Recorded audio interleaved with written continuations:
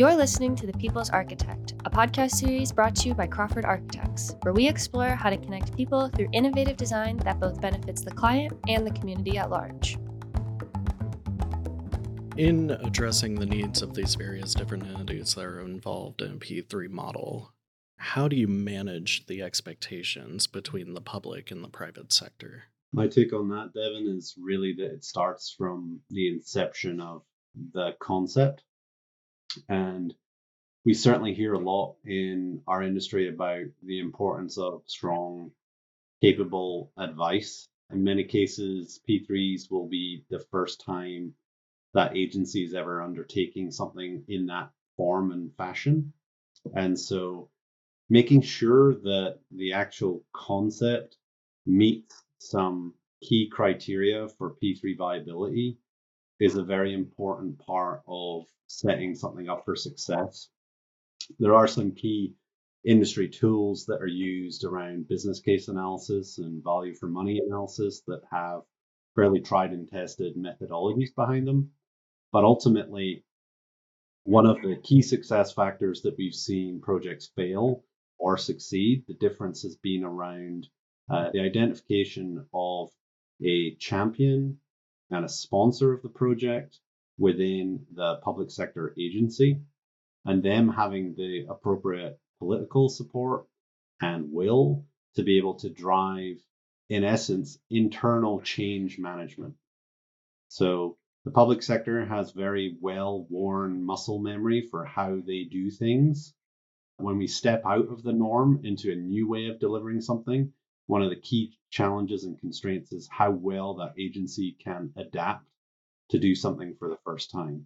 And so it really takes a very vocal and visible leader within the agency to be able to drive a concept from kind of normally a fairly broad idea, convert that into a more structured concept in order to then get that to procurable project.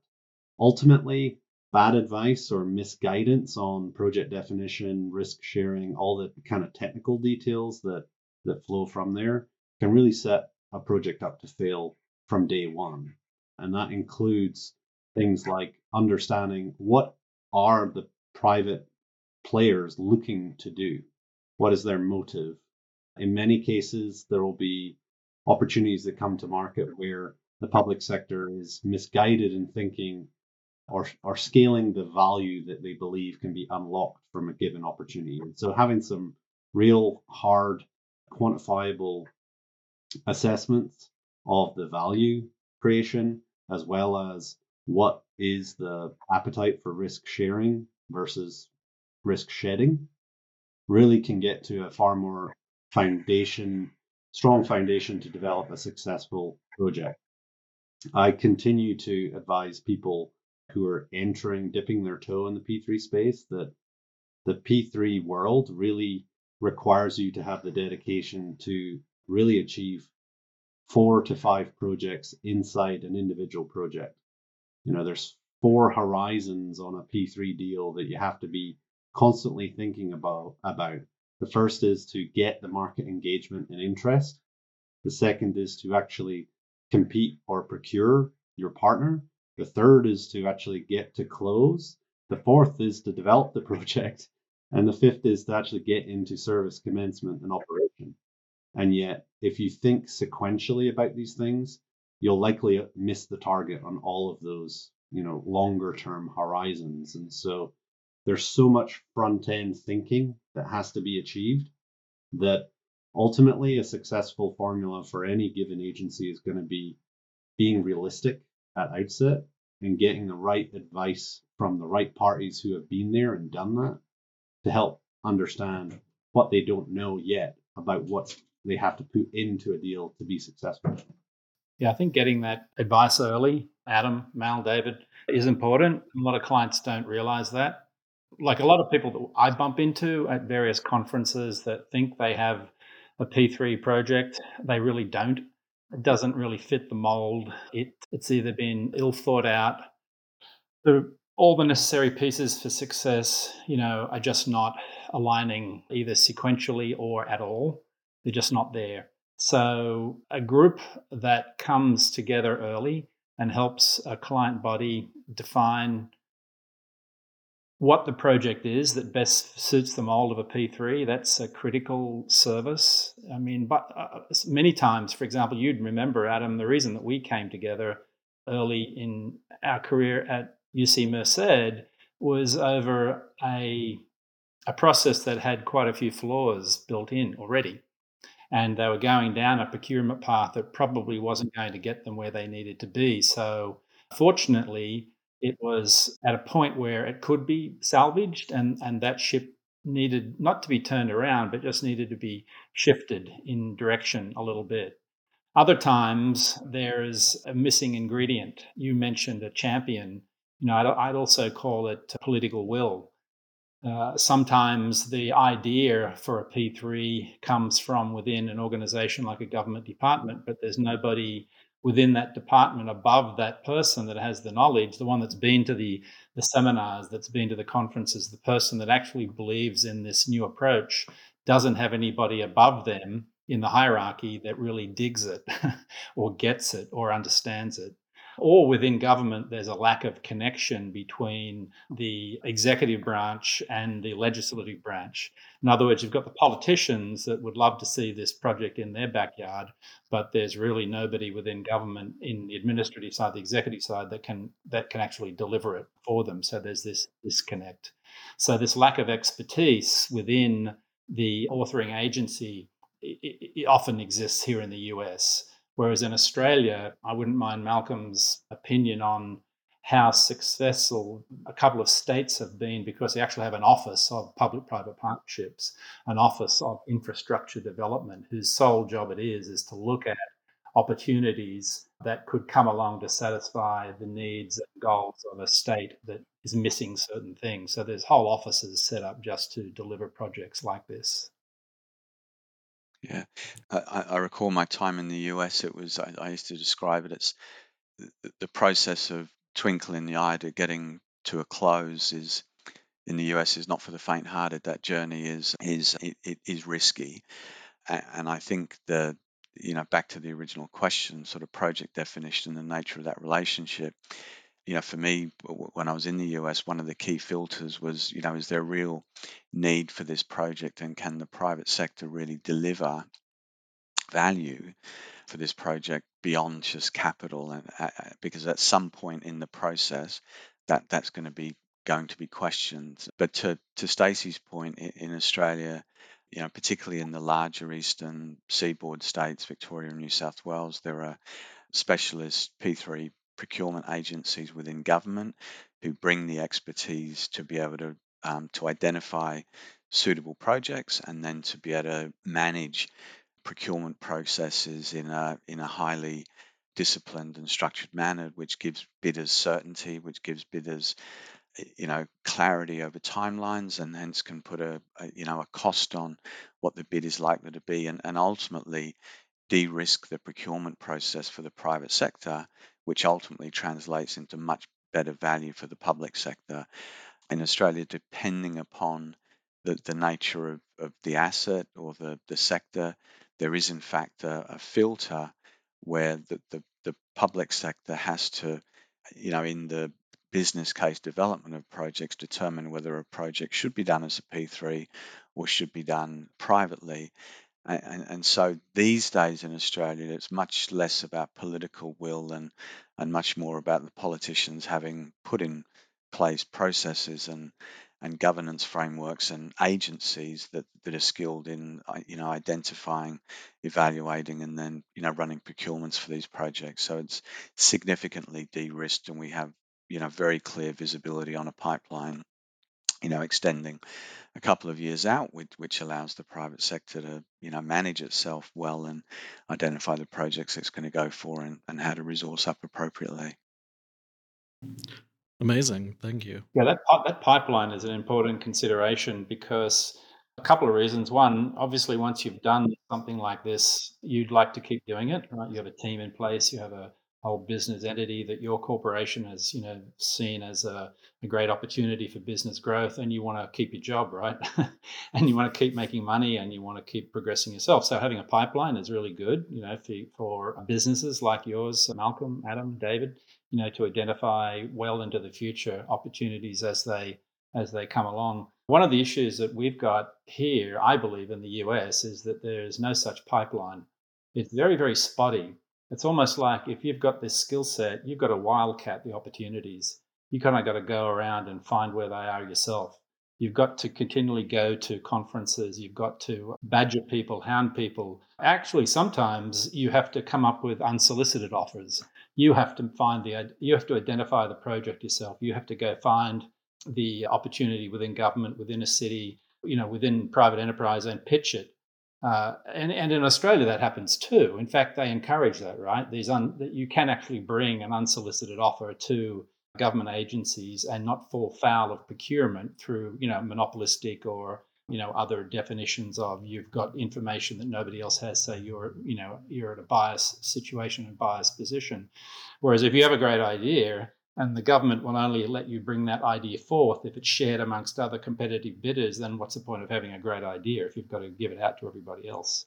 So there's quite a mature approach to that in Australia, and I guess in other countries that I haven't seen yet, in the US. Like I said, it's a bit like you've got to just keep mining the separate opportunities here, and it's very hard to actually to strike a vein of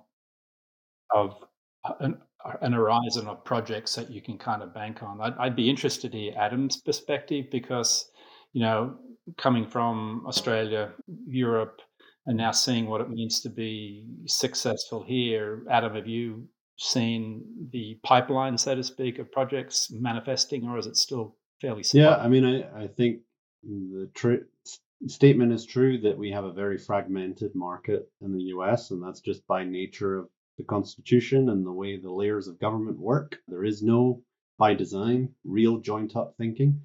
The Holy Grail, as I've observed around the world, is really the work of Infrastructure Ontario in Canada, where I used to be quite resentful of my colleagues sitting in Canada who got this wonderful Excel spreadsheet fully detailed of their deal pipeline, years in advance. So that said, that did create a competitive field and has led to a level of commoditization in the Canadian market for that higher density deal volume. But, the US, it's kind of, we're still in a Wild West type environment where if you can find the opportunity and develop the opportunity with a client, there's really very little competition to compete with. And so whilst the deals are harder to find, the opportunities that stem from those tend to be far more broad and programmatic with those clients, because you really have to work with them as a partner, even as a consultant. That's like the filter that Malcolm mentioned around project screening and whether something should tip into a P3 or not. That's really the outcome of the consultant world in the US today, because there is an absence of that type of infrastructure. That, of course, creates more work for those of us selling advisory services. But ultimately, there's trade-offs. The fact that there isn't a heavily regulated framework means that we can really customize the way that client wants to develop their concept into a project and take it to market. It has meant that there's been some relatively innovative ways that projects have bundled uses like central plant renewals with housing, backlog maintenance, remediations, and come up with some fairly unique hybrid deals. I do imagine that if there was more standardization, it would be somewhat harder to achieve that more entrepreneurial innovation. But overall, I think, if we focus on asset categories, there is a relative pipeline that you can identify of P3 worthy states, P3, experienced states, and that can tend to help generate key understandings of where the best ideas are going to come from and where there may be some reliable opportunities. California stands out there for obvious reasons. States like Maryland have pioneered recently bundled elementary and middle schools for the first time. Again, something Australia's been doing for a long time. But I think the industry itself is recognizing the need to come together, share information, do more coordinated outreach and education of public agencies. And that comes through in groups like the American Institute for Infrastructure, AIAI. And I think all of us who are in this space and have developed the niche skills to work in P3 see the benefit of giving something back to help ungum some of the structural deficiencies in the way that the US market operates today. I can certainly say from 2015 to now, there's a lot more deals being brought to the surface. Remains to be seen whether those deals are quality deals, because our level of financial closes being achieved on an annual basis is a little changeable. One of the, and this is never going to change, but one of the structural features that the Canadian and the Australian market is very similar in is we have state governments who have responsibility for housing, for health, for education, for judiciary, for surface transportation, whereas in the US, a lot of those responsibilities for infrastructure delivery are dealt with at both state and county and city level. So you don't have that concentration at a state level for significant infrastructure procurement, beyond just essentially road transportation in the US. So that's never going to change. That's just a feature of the different markets, unfortunately. Thank you all for that. So, given the current state of P3, what do you see as the future for P3 procurement in the delivery of projects? Maybe I'll kick off, and again, this will be, it's been 10, 12 years since I've really been in the US, so I'll offer an Australian perspective, which, given the maturity of the market here, may provide some forward-looking view for the US as well. But what we're seeing now is that the scale of the projects has got enormously large. The projects that we're doing are in the many, many billions of dollars. It's typically been the more complex projects that go down the P3 route, and that's partly related to risk transfer to the private sector. But we're also seeing a significant refocus on social infrastructure, where the public's focus is on service delivery outcomes way beyond just what the asset delivers. And so, requiring effectively an operator to be involved in the P3 who has a responsibility for delivering, a service outcome beyond just what the asset's capable of. I think we see, and I think there's been good experience of this in the US as well, but projects that it's not just about infrastructure, it's also about value capture as well. So if government is going to spend a significant amount of money on a convention center or a hospital or even public transport, how does the private sector capture the incremental value of that investment by way of commercial development close by and associated with it? The integration of, and David's I think doing a lot of work in this area, and I think in the US transit orientated development, but here actually precinct scale development, where government is taking a much broader perspective on ensuring that transport is not just a way to get from A to B, but it's actually creating nodes of economic activity, housing, and social benefits. So there's a real layering of opportunity in the projects that we're looking, and you'll notice that in none of what I just said, it's really about raising capital. It's actually about delivering outcomes that the community and society need, higher quality outcomes. Yeah, I would add into that a couple of the broader kind of situations right now in the US do create, in some people's minds, a level of pause around P3. First of which being record levels of funding available from the federal government as a consequence of the infrastructure bill. Now, in the reality, all the benefits we've talked about from P3, more funding doesn't change that. In fact, just sets us back a little bit in people's desire to investigate and understand P3. And so I've certainly expected a level of flattening on the P3 market front for the next 5 or so years in the US, just purely based on necessity being that master of all invention. At the same time, there are record levels of private investment, oversubscribed infrastructure funds, a desperate need to make ESG credible investments.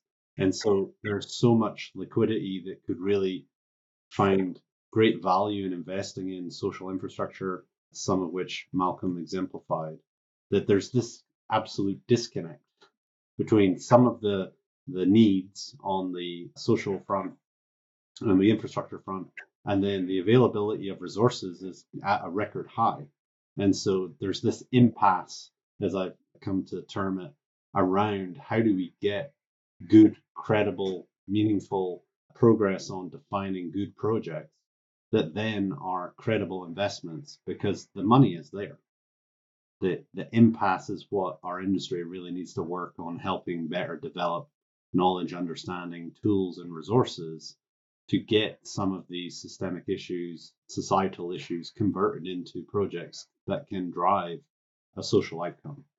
If we can crack that, the money will flow. And I think the more examples that can be put in place will really ramp up the overall volume long term in the US, because as much as everyone will want to put their own stamp on an idea, if they've seen another state be successful, they will very quickly look to try and replicate the benefits there because of that fragmentation of political power and decision making. All right. Well, thank you all. We are slowly approaching our time limit, so I would like to end on any final thoughts you would like to leave with our listeners. Well, I was going to ask, because I'm inquiring now that you've sparked in my mind, what in the new generation, what in the new deals, the new projects, and what is what will their fundamental DNA look like? Do you think, Adam, that what is the new beast that'll be created out of this?